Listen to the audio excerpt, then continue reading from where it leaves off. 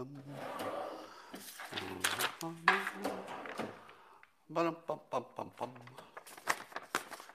everybody, come on in. It's time for Coffee with Scott Adams, the best part of the day, and you're going to need it today. You know, sometimes you come and you watch this live stream and you say to yourself, well, I enjoyed it, but did I need it? Today you need it. You really do. And if you'd like to make it special, and I'm pretty sure you do, all you need is a cup or a mug or glass, a tank or chalice or stein, a canteen jug or flask, a vessel of any kind, and fill it with your favorite liquid. I like coffee. And join me now for the unparalleled pleasure, the dopamine hit of the day, the thing that makes everything better except the Republic.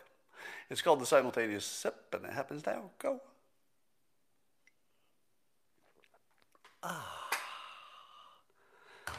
I feel democracy returning. Slowly. It'll get there. All right, let's talk about all the things. Some of you know, if you watched my live stream yesterday, Christine and I tried to take a vacation in beautiful Park City, Utah, because things were more open there and there were still flights. So we thought, well, if it's legal and it's open and they're open for business, should go there. But let me give you one travel tip. I gave some more details yesterday, but here's your travel tip. If you pick a city destination, say Park City, Utah, and you end up 19 miles away from your destination in a hotel that says on their website they're in Park City, but when you get there, you're 19 miles away from Park City in a whole different city, which is not at all what you planned.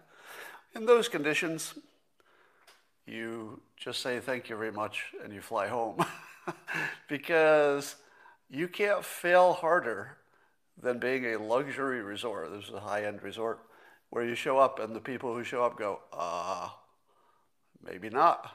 How about you just book us a car back to the airport? So that was my vacation for the year, was flying with a mask on a plane to a location that was the wrong location, putting my mask back on and flying home. How was your vacation? It was so bad it was laughable. All right, so there's some news about a nationwide bicycle trail that is being built. Now, some people said, hey, Scott, you brought up that idea early in the pandemic. Why don't we have a connected bunch of national bicycle trails, and we could use e-bikes and regular bikes and make it a tourist destination, and people from Europe and everywhere would come, and they would ride bicycles and have great vacations because the travel part would be easy. Just get on your bike and you go hundreds of miles. If it's an e-bike, it's pretty easy.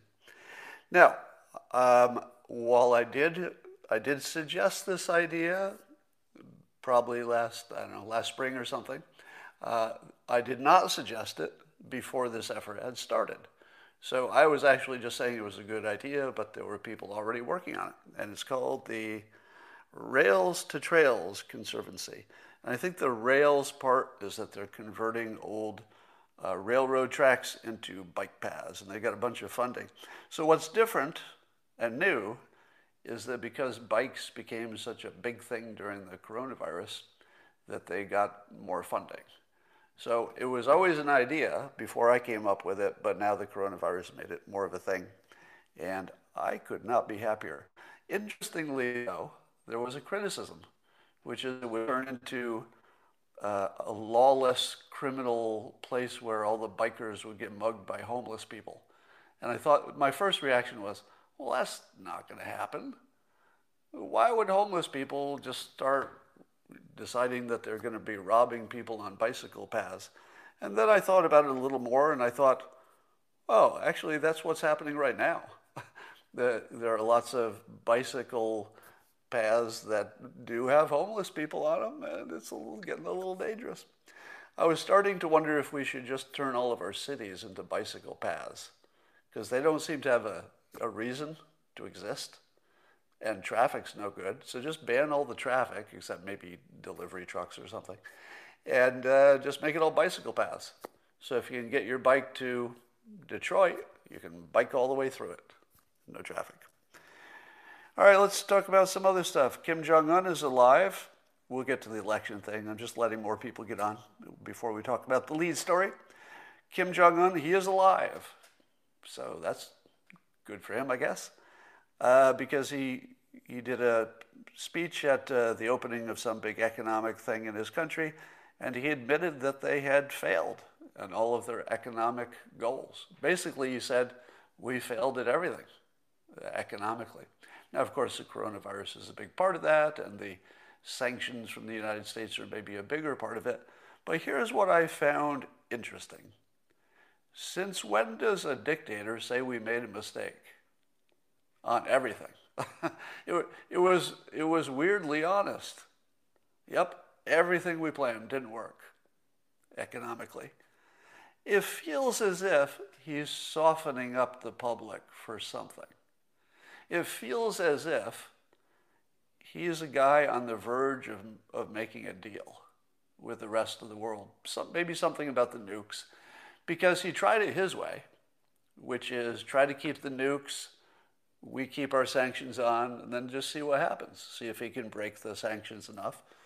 But he's admitting in the most transparent way that it didn't work. So what do you do after you've said it didn't work? Do you keep doing it? Because the thing you would not expect to happen is that he would tell everybody this didn't work, let's do more of it. Feels like he's getting ready for some kind of a change. Now, it's too bad that Trump won't be in office, it looks like anyway. That's the way it's going. So, could he make a deal with Biden? Would he? I don't know. This could get really interesting.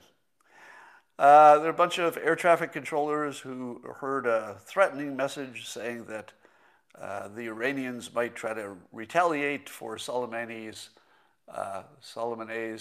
assassination. And they might do it by flying planes into the Capitol on Wednesday, which would be today. Raul Davis on Twitter told me, he goes, it's a solid way to stop a protest from happening. Now, suppose you were heading to Washington, D.C. to protest, let's say you're Republican and you're going to protest the results. And then you heard that maybe it will be under attack.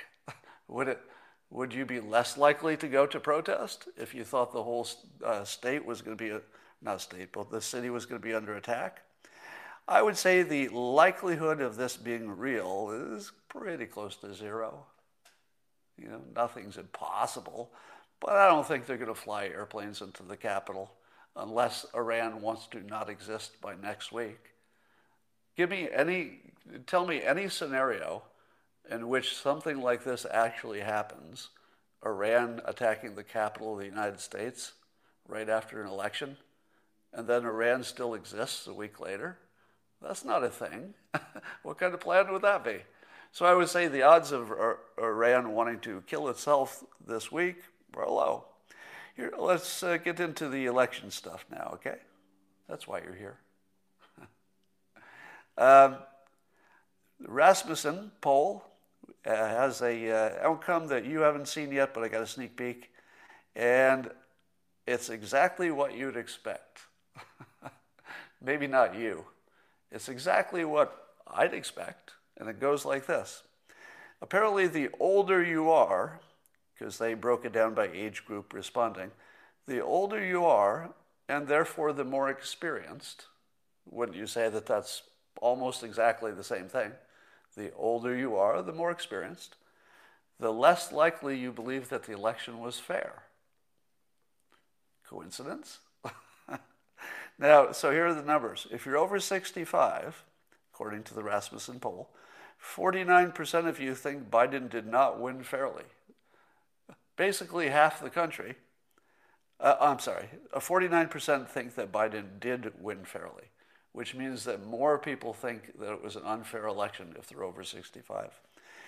If you're between 40 and 64, that goes up to 51% think it was a fair election. So once you get to over 40, people are really, really skeptical that this was real. But what about under 40? Under 40, 65% of them think it was a fair election. Gigantic difference. Now, is it because senior citizens fall for conspiracy theories? Well, if there were a big difference between the over 40s and the over 65s, I'd say, yeah, that might be something to look at. But the over 40s and the over 65s are almost statistically exactly the same. That half of them-ish, only half of them think it was a fair election. But under 40 years old, 65%, two-thirds of them, think it was a fair election. Now, what have I told you about our young citizens? They're the stupidest citizens. Now, am I insulting young people when I say that they are our stupidest citizens? No. I was young, and I was far stupider than I am now. Now, some of that is that your brain gets developed over the years. Until you're 25, your brain isn't quite done cooking.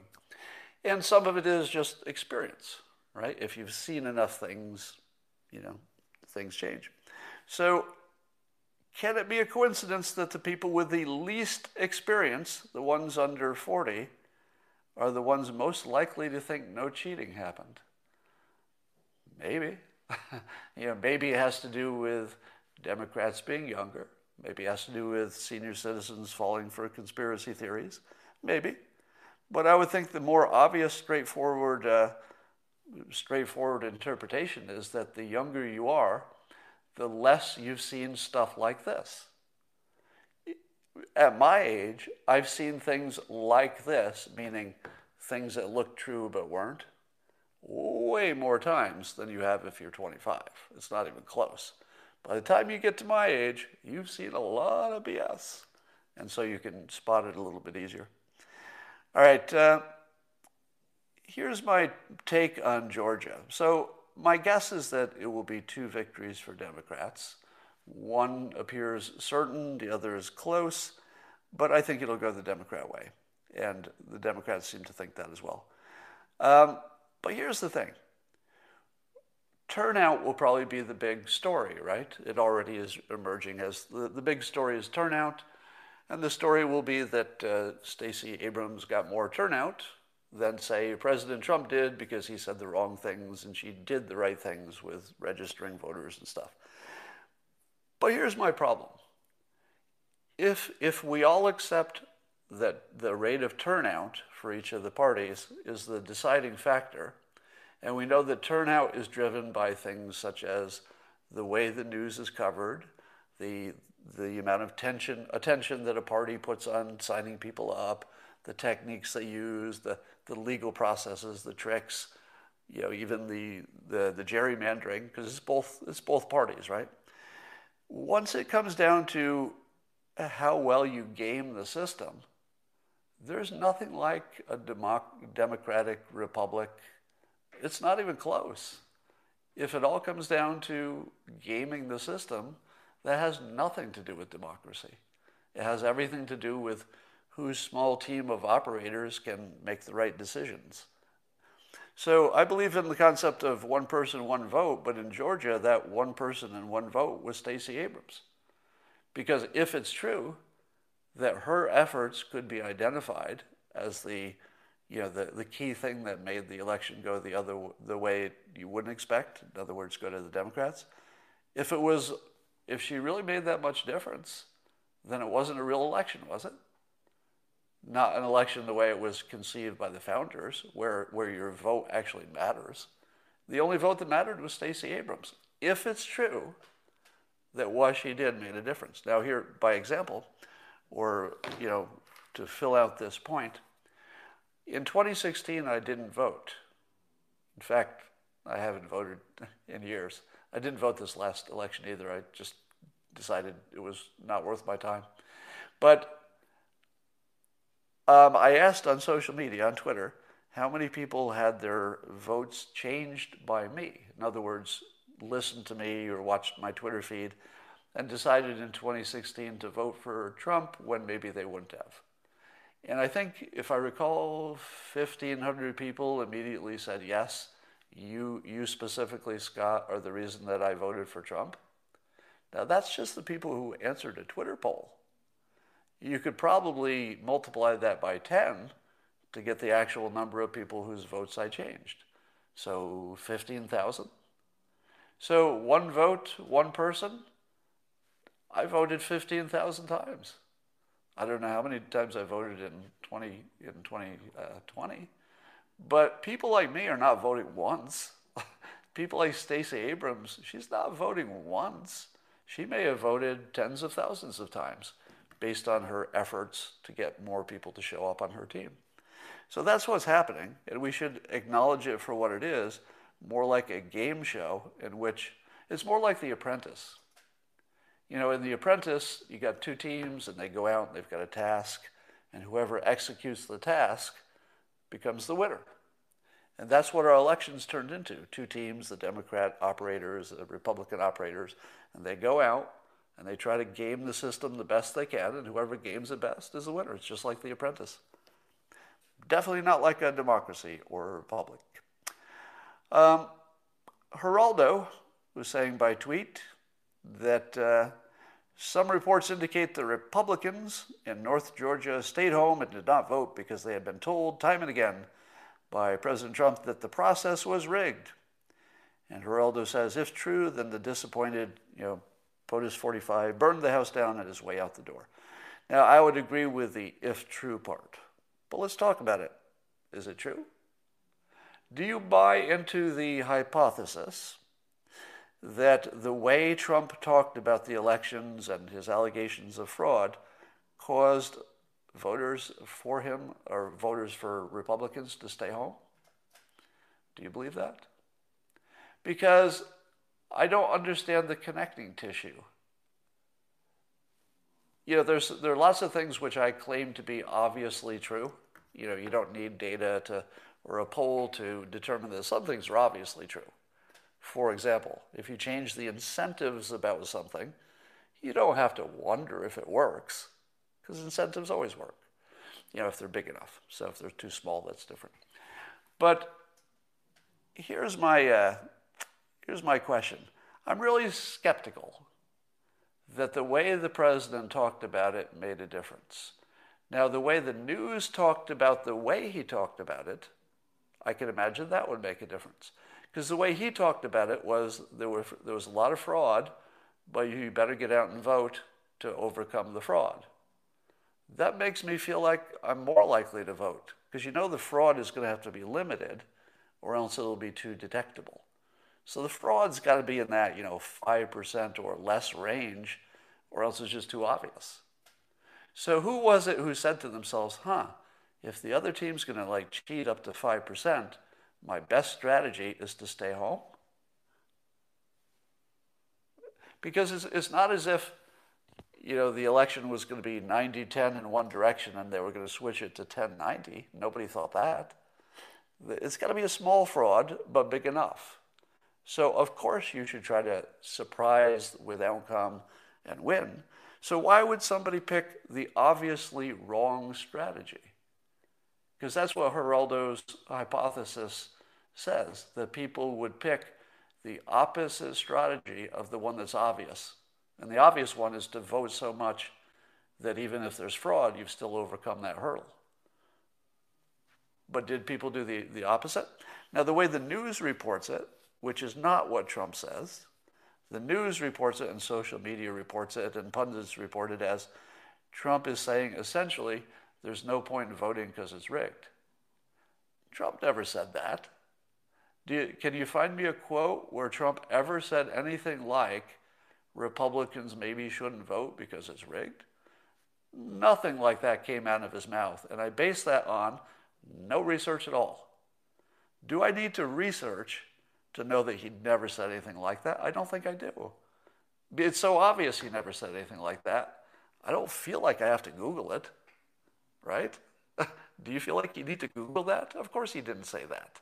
His entire efforts, his actions were all about getting more people to vote. Of course he didn't tell them not to vote. How crazy is that? But that's what was reported. It's all over social media, etc.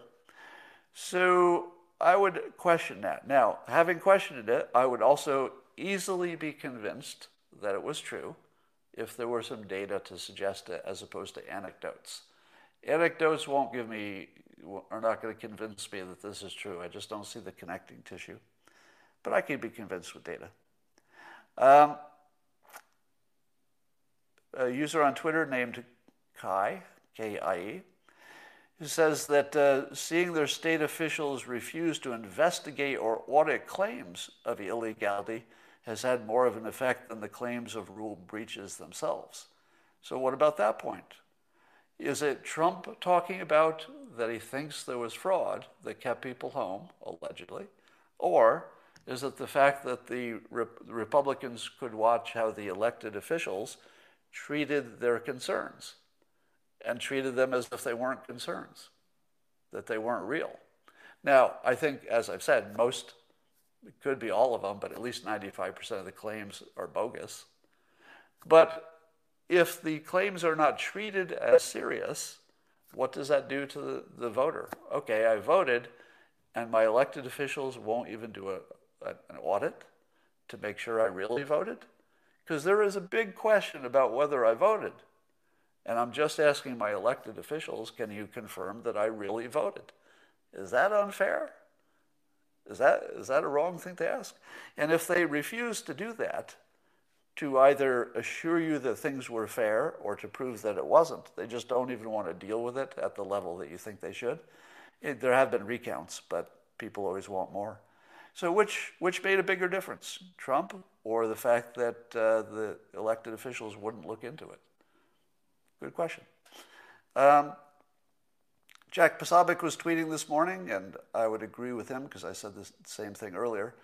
Jack said he's struggling to think of a bigger political miscalculation than blocking stimulus checks during a pandemic 1 week before a special election. I believe I said that too, right?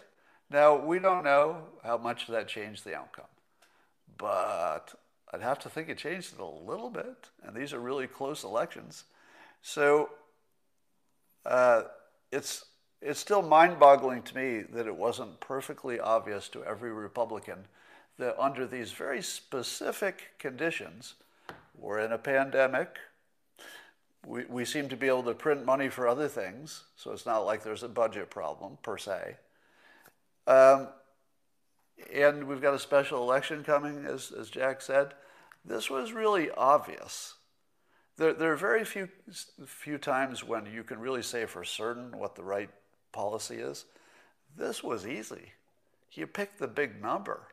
If you don't pick the big number, the other team says, we would have, and you're done. Because do you know what citizens like more than they like a little bit of money? Just take a guess. Something that citizens like more than they like getting a little bit of money. That's right. They like getting more money. Now, if you're surprised at that, I don't have any science to back it, really, but I feel confident that given a choice of less money or more money, citizens would make the right choice. But did Mitch McConnell and lots of the Republicans, did they make the right choice? That was obvious to, every single person who was not them? Apparently not. They found a way to snatch a stinging loss from what should have been an obviously easy decision. So congratulations on that, guys. Nate Silver, you know him, of course, statistically brilliant, famous guy. And he says this, he says, basically the polls were quite good in the Trump era when Trump was in the election. When he was not in the election. So when there was no Trump in the election, the pollsters were pretty close. In the 2018 midterms, Georgia 2021, Alabama 2017, he gives other examples. But they were quite poor, the pollsters were, in any election in which Trump was in it. So how do you interpret that? That when there's no Trump, polls are pretty accurate. When there is Trump, polls are inaccurate, and inaccurate in the same way, probably, of underestimating Trump. So Nate Silver speculates. He says maybe that was a quirk, so it could be just a statistical oddity, but it increases the likelihood of certain theories of polling error relative to others. And then he mentions, especially those centered around Trump, turning out low propensity voters that are hard to capture in polls. So Nate is suggesting that maybe the reason is that Trump gets people to vote that you wouldn't even know to poll them because they've not voted before. So you just wouldn't bother asking them who they're going to vote for if they have a 30-year record of not voting at all. No point in polling them. And so maybe that's part of the question. But what happened to the most obvious hypothesis? The one that has just zillions of at least anecdotal evidence, which is that Trump supporters didn't want to tell the truth to pollsters. Isn't that the more obvious hypothesis, at least? I don't know how you would exactly figure out which one had the bigger impact, but I would go with that one first. But without data, we don't know, but that'd be on the top of my list, given how many people have told me personally that they lied to pollsters about that. All right, what were the odds that the Georgia special election, coming so soon after the presidential election, would have all of the same tells for looking like a stolen election? Now, what did I tell you before the Georgia election? I told you that if it's true that the national election was stolen, there isn't anything in the world that I could see, no friction, no obstacle, that would keep them from doing it in Georgia. I mean, why wouldn't they? Can you think of any reason they wouldn't? Now, this is a big if, right? If, with a big if, it was done nationally and including done in Georgia for the presidential election, and nobody went to jail, and nobody's arrested, and we don't have a smoking gun that at least the mainstream news reports as a real election problem, why wouldn't they do it again? So I was expecting, since I also believe that the national election almost 100% had fraud in it, based on just the setup, not based on any specific claims. So if you're new to me, I base that on the fact that any large system that you could cheat at, and that's certainly true of elections, you could. There are a whole bunch of ways you could do it. And there's a big upside potential, and there are lots of people involved, so you can always find somebody who's willing to do anything. Under those conditions, there has to be massive fraud. You couldn't build a system that has those qualities. You can do it. There's a big advantage if you do it. There are plenty of people willing to do it. You always get fraud. So, of course it was.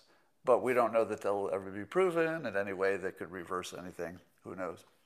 So here's my bigger question, and Joel Pollack spoke to this. So one of the things that happened was that apparently in at least one polling place, they stopped counting the votes and went home for the night to continue counting them in the morning. Now, if you were not in a coma for the last few months, wouldn't every one of you know that if there was one... Wouldn't you know that if there was one thing that you have to get right in the Georgia election, what would it be? One thing you had to do right process-wise in terms of the people running the election process. I would say that one thing you just had to get right is not to stop counting votes in the middle of the night when the Democrat challenger starts to catch up to a significant, or at least, substantial lead of the Republican, right? That's the only thing you shouldn't have done. And they did it. They did it. Now, I don't know how many precincts it was. Was it just one? But even the fact that there was one, if there was one thing you shouldn't do to convince the public that this is a fair election, don't do that. Now, what would be the second thing that you definitely don't want to do if you're trying to run a good election and you just saw what happened in the presidential election? Well, um, one thing you don't want to do is to make it hard for the observers to get close to the action, because that was one of the biggest issues, right? If you don't let the observers observe, you must be hiding something, people said in the presidential election. So again, if there was one thing you had to get right, is don't stop counting the votes just as the Democrat starts to get close. If there are two things you don't want to do, it's ban the observers from getting close enough to watch. Now, if you did those two things, which they did, are you even trying to look like an honest election? Because this doesn't even look like trying. Now, those two things apparently are based on decisions. There might be some factors in here we'll find out more about. This. We're still in the fog of war about this election. So we could find out that the one that stopped counting had some physical or health or safety reason, and there was nothing they could do about it. We could find out that. That would change my opinion. And we could find out that the reason some observers were blocked was that actually this time there might have been a good reason, whereas last time there wasn't. So wait for more information. But at this point, if you wanted to make it look stolen, you would do those two things: block observers and then stop the elections, or stop the counting. Now, I turned on the CNN's coverage when the two GOP senatorial candidates were solidly ahead. And I turned it on and I see the two GOP guys are solidly ahead, but not so much that it couldn't be overcome. And I said to myself, is there any possibility that this is going to go exactly the way I would expect it to go if it were a fraudulent election? Which is that the Republicans get this early lead and then it just sort of disappears right at the last minute. Last minute it disappears. And then I watched it happen right in front of me. I'm watching it and I go, you know, it would be funny. Funny in a simulated world kind of way, as if it looks exactly like the presidential election, just like the same pattern. That would be funny. And then it happened. And then it happened right in front of me. Now, did you have the same experience where you were watching it and you said, I feel as if these Republican leads are about to disappear in the next hour. Why do I feel that? And then you watched it. Okay, given those three data points, that you know the voting was stopped in at least one place, you know some observers had some friction in at least one place, we'd like to know more, and you know that pattern which was alleged, and it can't be true that pattern happens everywhere in every state in every election in the United States. What were the odds it happened twice in a row? I mean, it could happen, right? It could happen twice in a row. There's nothing that would stop it from happening twice in a row. But it feels like exactly... All right, let me address this troll before I block you. So I'll address you before I block you. And the troll is saying, you lost, bro. Let me clarify. I congratulated Biden the same time that the mainstream press said that he was the president-elect. Same time. So I don't need you to remind me who's going to be president, because I understand how it works. But do you understand that my point is not about who's going to be the president? Do you understand that I'm talking about the credibility of the system and how this election mimicked everything that looked wrong with the first election, and it was so easy for that not to happen?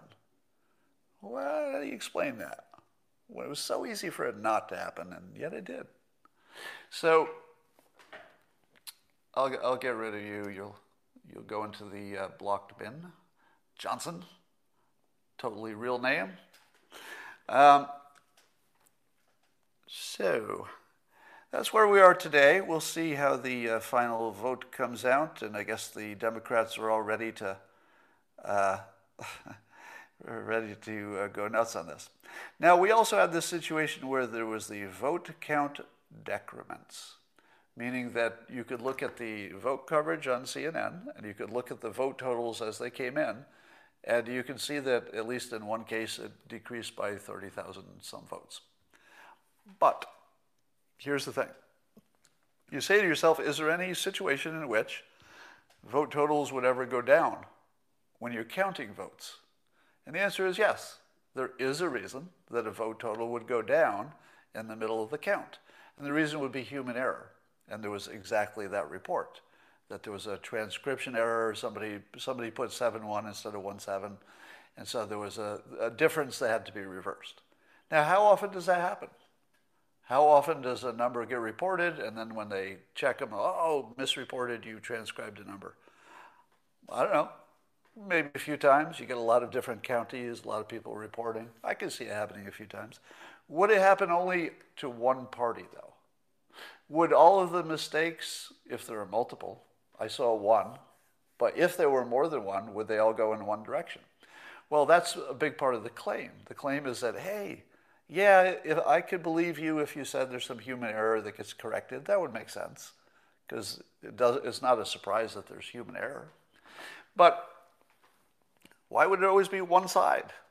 That part wouldn't make sense if it's human error. But the claim is that it doesn't happen to just one side. So the claim is that people are seeing it on one side, or they're ignoring it when it happens to somebody else, but that it actually is just a normal part of the process. Things go up and down because of human error and correction. Which is more likely? If you didn't know anything else, and you just heard this explanation, say, oh yeah, completely routine, and it does happen to both parties, versus the claim that it's not routine and it only happens to one party. If you didn't know anything else, which of those two sounds more credible?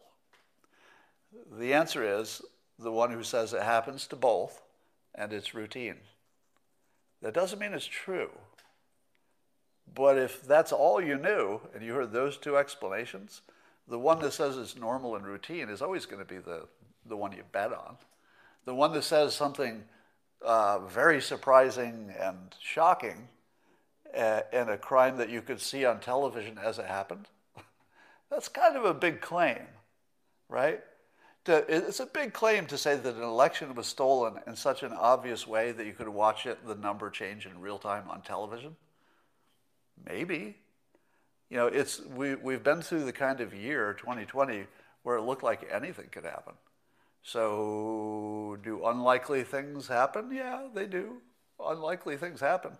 But if I had to choose between those two explanations, I would like to see two people who know what they're talking about and have access to the data answer this one question.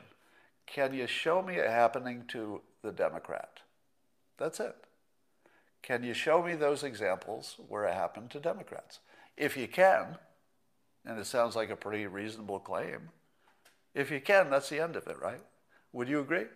If they can show, okay, you just watched the wrong clip, watch this clip, this is also CNN, same night, okay, here's a case where the Democrat went down, it was just a correction. How hard would it do just to show the counterclaim?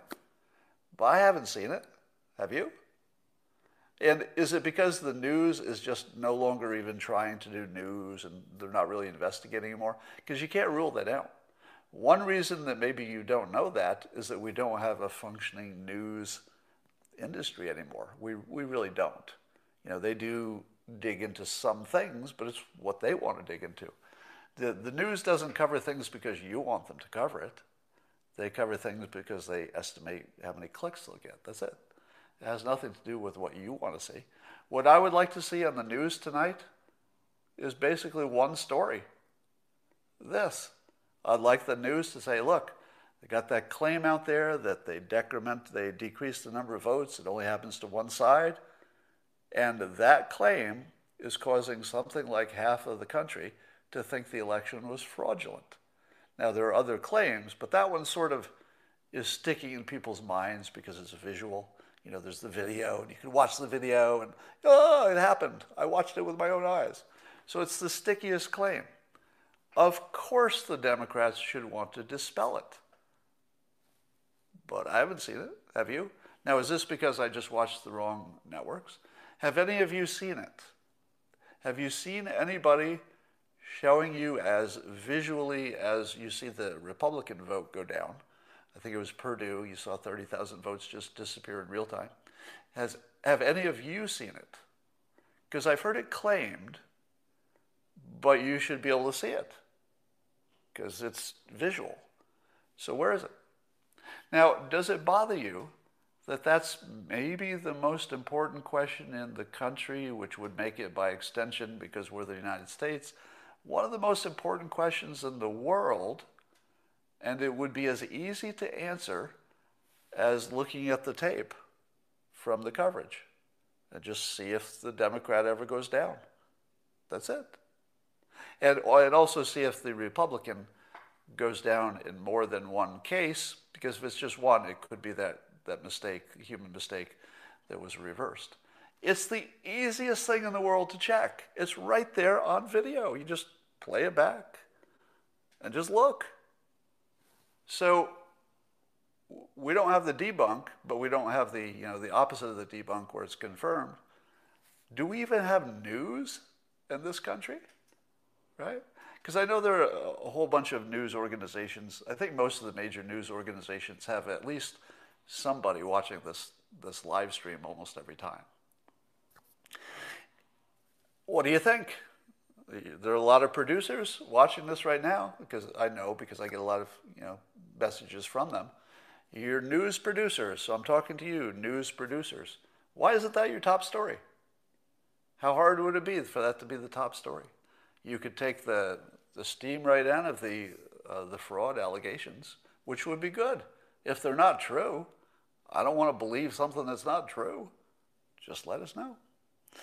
All right, here's something else. So people have been sending me a couple of videos, and they have to do with these very big conspiracy theories about election data was forwarded from Frankfurt, Germany to Rome, and there's an Italian connection, and the CIA was in on it, and MI6, and the Italian defense contractor Leonardo, and then I guess that's where the votes were allegedly changed. And then there's a video of some blonde woman who has a very long story of these spooky characters and intelligence agencies in Rome, and I don't know what her story is. But anyway, so I've been asked to evaluate these claims. Now, let me start by saying that 2020 was so weird that it starts to make it look, I said blonde. Did she have like white hair? She was older. I'm not sure. So here's the question. I lost my train of thought there. But my point is that I don't think any of these are credible, even slightly. So if I had to put a ranking on the credibility of it, let me do that. Let me rank the credibility of various claims. The claim that someone somewhere probably hacked into our voting system, I'd say that has a credibility of 10 out of 10. Because people are trying, it's possible. 10 out of 10. We don't know how much, maybe we'll never find it, but it's a credible report or a credible allegation. What are the allegations? What credibility would I put on the votes decrementing, meaning the votes were just taken away from Trump or the Republican and the I would put the credibility of that at 2 out of 10, maybe 2. My guess is that when looked at, it'll be easily debunked. And it's only based on pattern recognition that things like that tend to get debunked. What would be an example of a thing like that? Russia collusion hoax. That was a thing like that. When you first heard it, you thought to yourself, I don't know. That feels exactly like a thing that isn't true, right? They're just some claims that you just see and you go, ah. So I listened to the woman who had the story with the details, and here's my takeaway. I believe all of the claims are based on person you don't know saying things. Am I right? That 100% of these stories about data going through Rome and Italy and the CIA and all that all of this is based on just somebody you don't know saying things that come out of their mouth. That's it. No documents, no video to back it up, no statistical data that shows their version of events, nothing. So what credibility should you put on wild story from a stranger with no evidence? Zero. It should be exactly zero. If you give that a 1, you got some explaining to do. How would you get a 1 out of that? It's 0. Wild story from a person you don't know with no other physical evidence, credibility is always 0. Now, remember, again, if you're new to my live streams, credibility does not mean it didn't happen. There are things that don't sound credible, and then you find out, oh, shoot, that actually happened. That didn't sound credible to me at all, and it did happen. So when I talk about credibility, it's statistical, not a guarantee. Researchers are looking into the benefits of vitamin D for coronavirus. Boston researchers at Brigham and Women's Hospital are going to do some kind of a trial to see if vitamin D can lessen the severity of COVID symptoms, and they're going to see if it actually can help you from getting it in the first place, actually protect you prophylactically. Now, here's the question I have about this. What? Well, why are they just beginning to test this? What are we, 10 months since the pandemic started? No, 12 months since the pandemic started. And we're just trying to figure out if vitamin D works? Now, I know that there have been there's lots of scientific indication that it could work or should work because it has that kind of antiviral protective kind of benefit in general. But it took us this long to even begin the test? Really? Because it was sort of the most obvious thing to test from day one, because there's a correlation between having low vitamin D and bad outcomes. But it doesn't mean that's causation. It could be just a correlation. That's what they'll test. At the same time, over in the UK, the National Health Service is now offering free vitamin D for anybody who they define as high risk. So if you're, say, a senior citizen, you have some comorbidities, the government will give you vitamin D to supplement you. So they must think it works, or at least the risk management of it working is good because the risk is low. But if it works, that'd be great. So a number of people have been giving me credit for suggesting that vitamin D would make a difference last February, but I'm not like the person who invented that idea. So I'd love to take credit, but there are lots of people who knew that vitamin D would be important for your general health, so why wouldn't it be important for this? And I want to say something that I've said a few other times, but I like to put it in better wording sometimes because it helps the message. I think you should trust science whenever science is doing something that you don't know anything about and you don't have any insight that would tell you to trust them or not. Or when I say trust science, I mean trust that the process can move you from being wrong to being half right to being right if you do everything right and you wait long enough. The problem is you never know where you are in that journey. Are you at the beginning of the journey where you're wrong about everything in science, or you're at the end where you finally figured it out? Or are you in the middle where where you're not right yet either? So when I disagree with science, the reason that I do it is that there's something about it where my special skill of identifying BS applies. So for example, in climate change, when scientists say, hey, CO2 added to the atmosphere will cause this warming effect, you've never seen me criticize that. Why would I? What do I know about chemistry? Zero. What do I know about physics? Nothing. So I don't criticize things that I don't know anything about.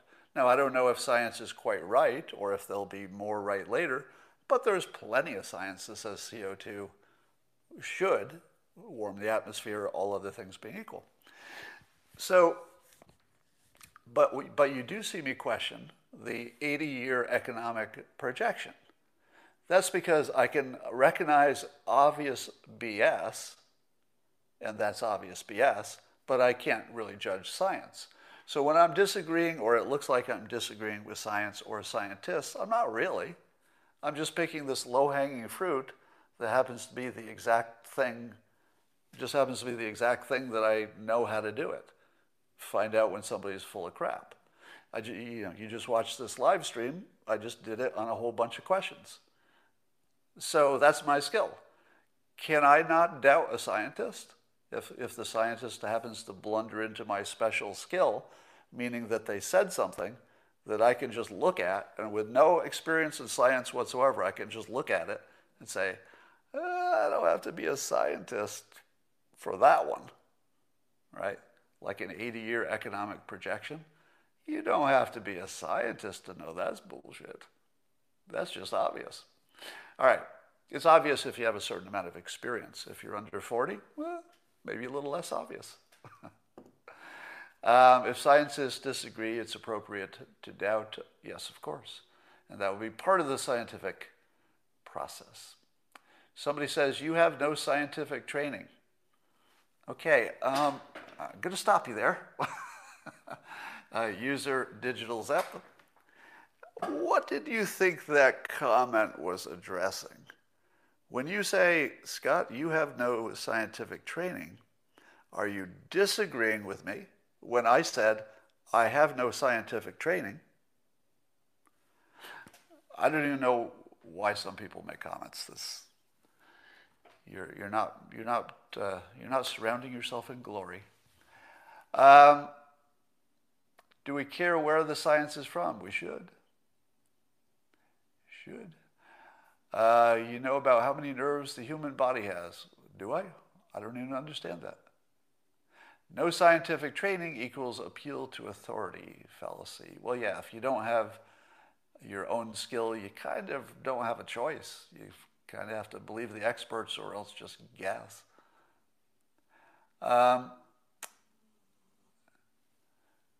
Vitamin D is sunshine. Yes, we all know where vitamin D comes from, I think. I hope. If you're watching this live stream and you don't know that vitamin D comes from sunlight the best, you need to catch up. I'm not really following the Assange story because I feel as though the part that's important in that story is the part we don't know. Somebody's saying that I should Google the swine flu being a fake and that it never really existed. It was bad testing. Now, there's an example of something I can call BS on. All right, so somebody just made a claim that there are some scientists who say swine flu wasn't real and that it's just the test gave you false results. Here's a perfect example in real time. I don't have to be a trained scientist to know that it was a real swine flu. Again, you have to live in the world long enough.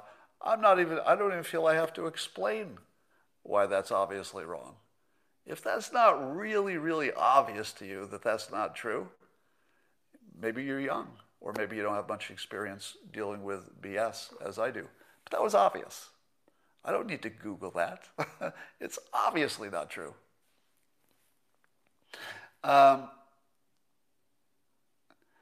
Can restaurants open if they add vitamin D to their food? No, there's an interesting question. Suppose restaurants decided to give you free vitamin D supplements for eating at the restaurant. Could you make the argument that alone would make eating at a restaurant safer than staying home? Right? Because we don't know. There's optimism that vitamin D does make a difference. It protects you. But suppose the restaurant just said, we'll give you 6,000 units of vitamin D, if you haven't already supplemented. And it's just free. It'll just sit there and you just have it when you get your bread. If vitamin D works, it's safer to eat in the restaurant than to stay home if you haven't been supplementing. All right. Let's talk about where things are going, because it looks like now the Democrats are going to have a lock on power. Don't know for sure. Don't know 100% for sure, but it's looking like that way. So are we going to see Washington, D.C. become a state, and maybe Puerto Rico? That one's a little harder. Are we going to see therefore the Democrats will have a control of the Senate forever, and they'll be making all the decisions? There's something you're missing. Democrats can be stupid when they don't have power, right? Watch this. I'm not the president of the United States, so I have no power. Watch what I can say. Global warming is caused by UFOs. What happened? I didn't get fired, because it turns out I'm not a politician. If you're not a politician, say anything you want, right? And if you don't have power. So Democrats have had the benefit, at least in terms of criticizing Trump and everything he does, they've had the great advantage of having no power. At least not the power that could override a lot of things he wanted to do. And so they could say any crazy thing in the world, and they would never get called out because their crazy thing would never be implemented. They could never be held accountable. So there's no limit on the crazy stuff you can say you want to do. But what happens if you're the dog and you chase a car and you catch it? Now what do? So the Democrats became, I think, again, not guaranteed, still could be some surprises, but it looks like the Democrats were the dog that caught the car. Now what? If your prediction is that they will use their power to implement the ridiculous things that they've been saying, and I'm not saying that making D.C. a state is ridiculous, that's just strategy, but in terms of policy and the Green New Deal and some things they say about that stuff, let me take a concrete example. Democrats who were, let's say, anti-nuclear, the ones who were more Green New Deal and didn't like nuclear so much. I think even the AOC is open to nuclear. But let's say they got power and decided to get rid of nuclear. Could they do it? I don't know, because if you actually got down to it, it would be so dumb that they probably couldn't do it. How about the border? This is a better example, because actually Biden is pro-nuclear, so that was a bad example. But here's one where Biden and Trump are on opposite sides, which is border control. What the hell is Biden going to do? Because if Biden does the things they said, which were absurd, hey, let's just let everybody in. That's the sort of crazy stuff you can say when it's not your job. But as soon as it becomes your job to decide who comes in, do you make the same decision as when it wasn't your job? Well, if you're stupid, you do. But if you're smart, you know that the things you were saying when you were not in power weren't that real. There were things you say when you're not in power. They're not things that you do if you think you're going to be held accountable for them. There's a difference. You can say any crazy thing if you're not in power. So here's my optimism for those of you who think the republic was lost and we're all doomed. Number one, our elections almost certainly have been fraudulent for your entire life. Did you notice? I didn't.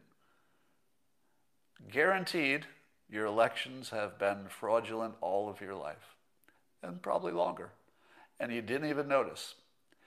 Guaranteed, because of the setup, not because of the specific allegations, which I think are either all bullshit or 95%, but just the setup that there can be cheating, there's a high upside, there's lots of people who would be willing to do it. Guaranteed it's happening. Does it matter? I don't know if you're even going to notice. If, let's say, California decided to raise its taxes as much as Gavin Newsom says he wants to, could he do it? I doubt it. I don't think he could get away with it. Could the progressives who want a whole bunch of stuff, can they get away with it?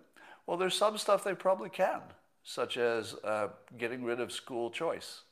I'll bet they could get away with that because the public is uneducated. They don't realize, because there's no school choice. They're uneducated, and I guess it'll stay that way. So there are certainly some things they can change.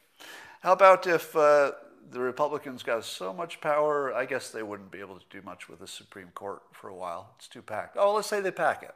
Let's say the Democrats pack the court, and then they have full control of everything.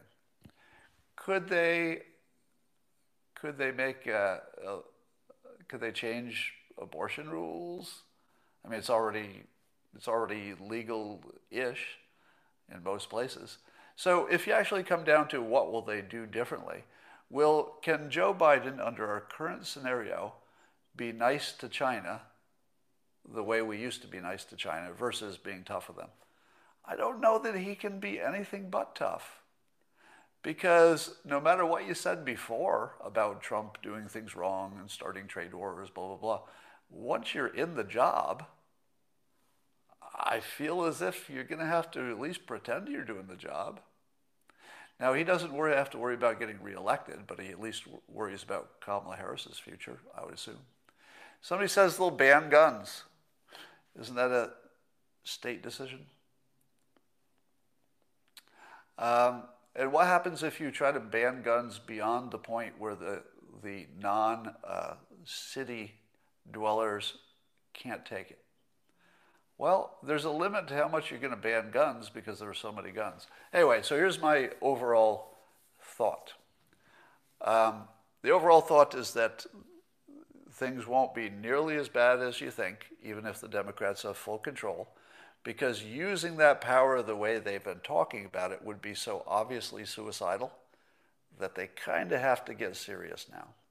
I watched this phenomenon when I was working at Pacific Bell, the local phone company, years ago. And I remember that there was an opening for a director job, which was a pretty high-paying job, to be a boss above a number of people. And the person who was selected was just somebody I worked with who was very smart, but he had no management leadership skill that I could detect whatsoever. But he was smart, and they figured he could figure it out. The weird thing is that he acquired those qualities of being a manager / leader almost instantly. So because he had to, okay, this is your job now you're a leader and you're a manager, so he just became that person. And I think that people who become president or get power have to become the person with power. And the person who didn't have power is just a different person. So you have to become a different person. So that's your protection. Your protection is that the system's probably always been rigged, and probably it is again. And the Democrats, if they get the power, they have to act differently than the way they talked before the power. They have to. There are too many forces against them. Somebody says, disagree, Obamacare cost us affordable health care. You don't know that. How would you know that? That's a problem of not knowing how to compare things.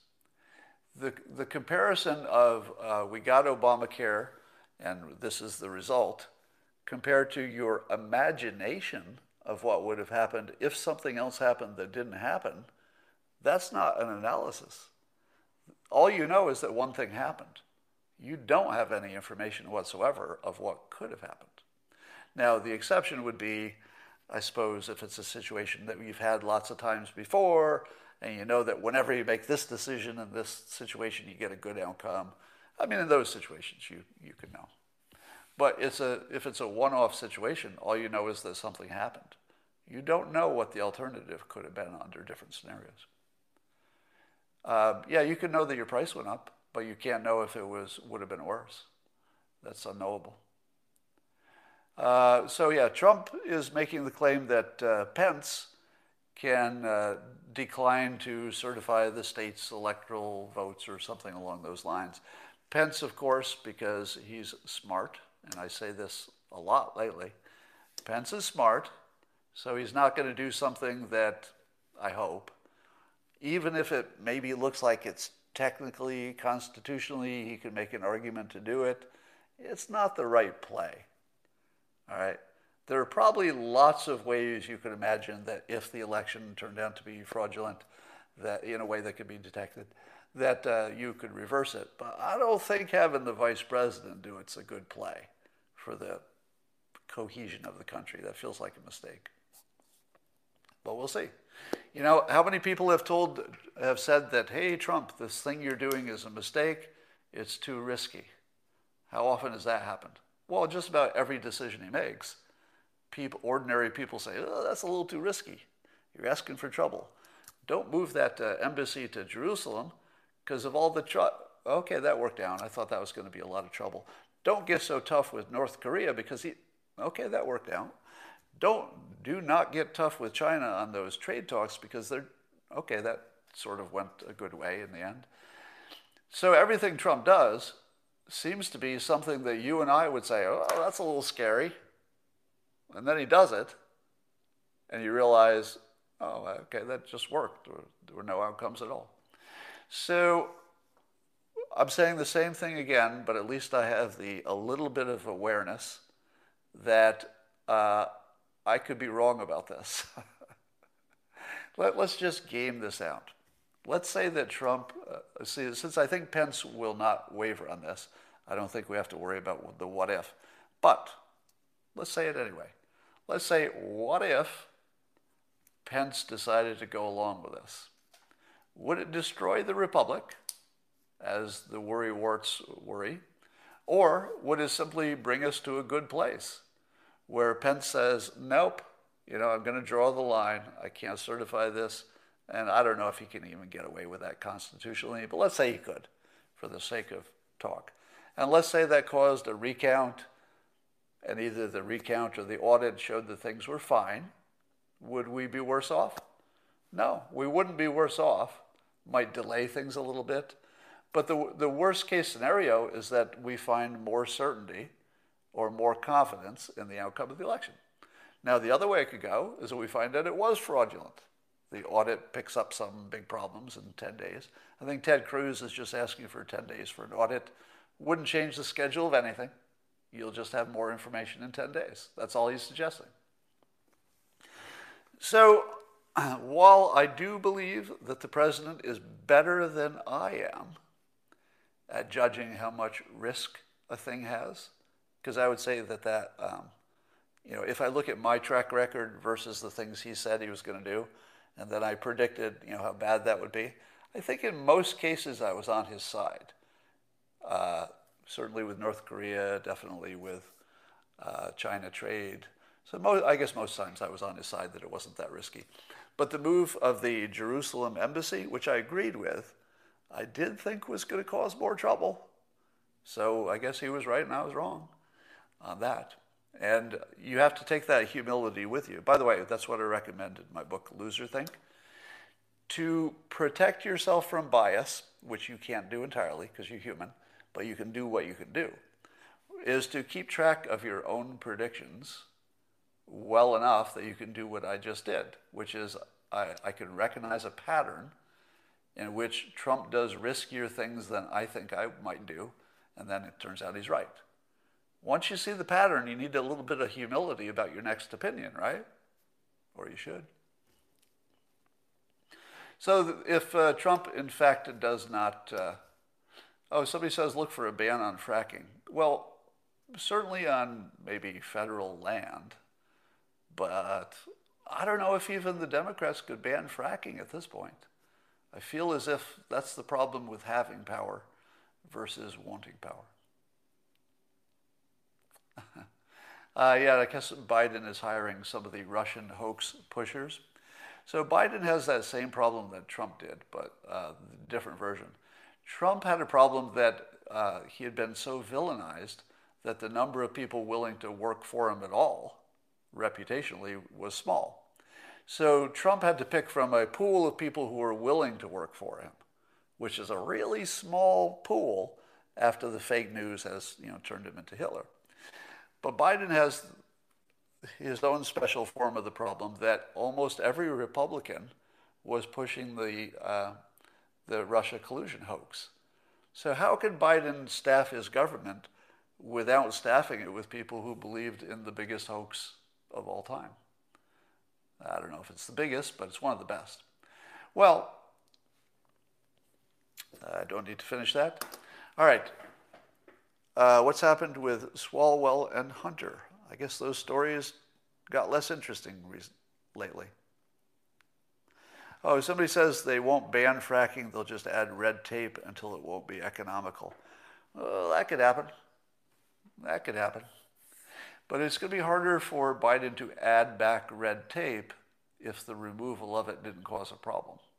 And I feel as though the stuff that Trump cut, all those regulations, if it caused problems, wouldn't we be hearing about it? I feel as if we would. So I don't know why Biden would fix something, or why we'd try to fix something that wasn't broken. So if a regulation went away and nobody's the worse for it, I don't know. Does he put his political capital into that? Oh yeah, and if he bans fracking, he's going to have to go even harder at nuclear. Obama didn't ban fracking. Biden won't either, Sparky says. Yeah, Biden says he's not going to ban it, except maybe on federal land. And I don't know why he'd even do that. All right, that's all I got for now. I will talk to you tomorrow. All right, Periscope is gone. You YouTubers are here for another minute or so. Where can I find hypnosis classes? The most frequently asked question about hypnosis. And the answer is, I don't know. I mean, I went to a hypnosis school that doesn't exist anymore 1 million years ago. But if I haven't gone to a hypnosis school, I wouldn't know if I could recommend it. I'd go to Yelp, find out what's local, go to Yelp. But hypnotists are pretty good at getting people to recommend them. So, yeah, Park City was well, I can't say that Park City sucked because I never got to Park City. I only got to a place 19 miles away that was baited and switched as Park City. Why did I not go to the DC protest? Have you met me? Do you think I would go to a street protest? That's the last thing I would do. I wouldn't go to a street protest for anything. And I don't know why anybody else is going either. What good do you think that's going to do? Why would I go to a protest that wouldn't change anything? What happens when Republicans learn that rules don't matter? I don't know if that's exactly what's happening. I think they might be learning to cheat better, or to get out the vote better, or something. Did you give the hotel a bad review? Well, not yet. I should have guests more often because you enjoyed when I talked to Joel Pollack. Well, thank you. You know, the trouble with having authors as guests is if you don't read the book, you're not really a good host for having an author on. And I don't read a lot of books, to tell you the truth. And the reason is that usually you can get the essence of a book in different ways. So book is something I would do for entertainment and only when the plane is taking off. Or if I don't have Wi-Fi on the plane, I guess. When do conservatives start getting silenced like conservatives in the UK? Well, we'll see. So I don't know the answer to that question. It looks like a creeping problem.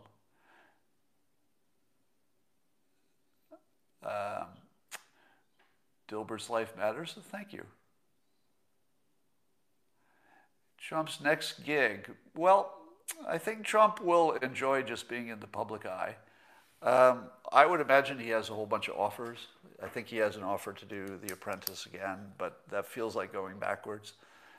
I think he's likely to become part of or found some kind of a platform, which would be a good outcome. Kat, you're from Jewett, New York? Wow. That's walking distance from where I grew up. Not quite, but it's bicycle distance. Your husband has a jewelry store in Park City? Well, I was 19 miles away from it.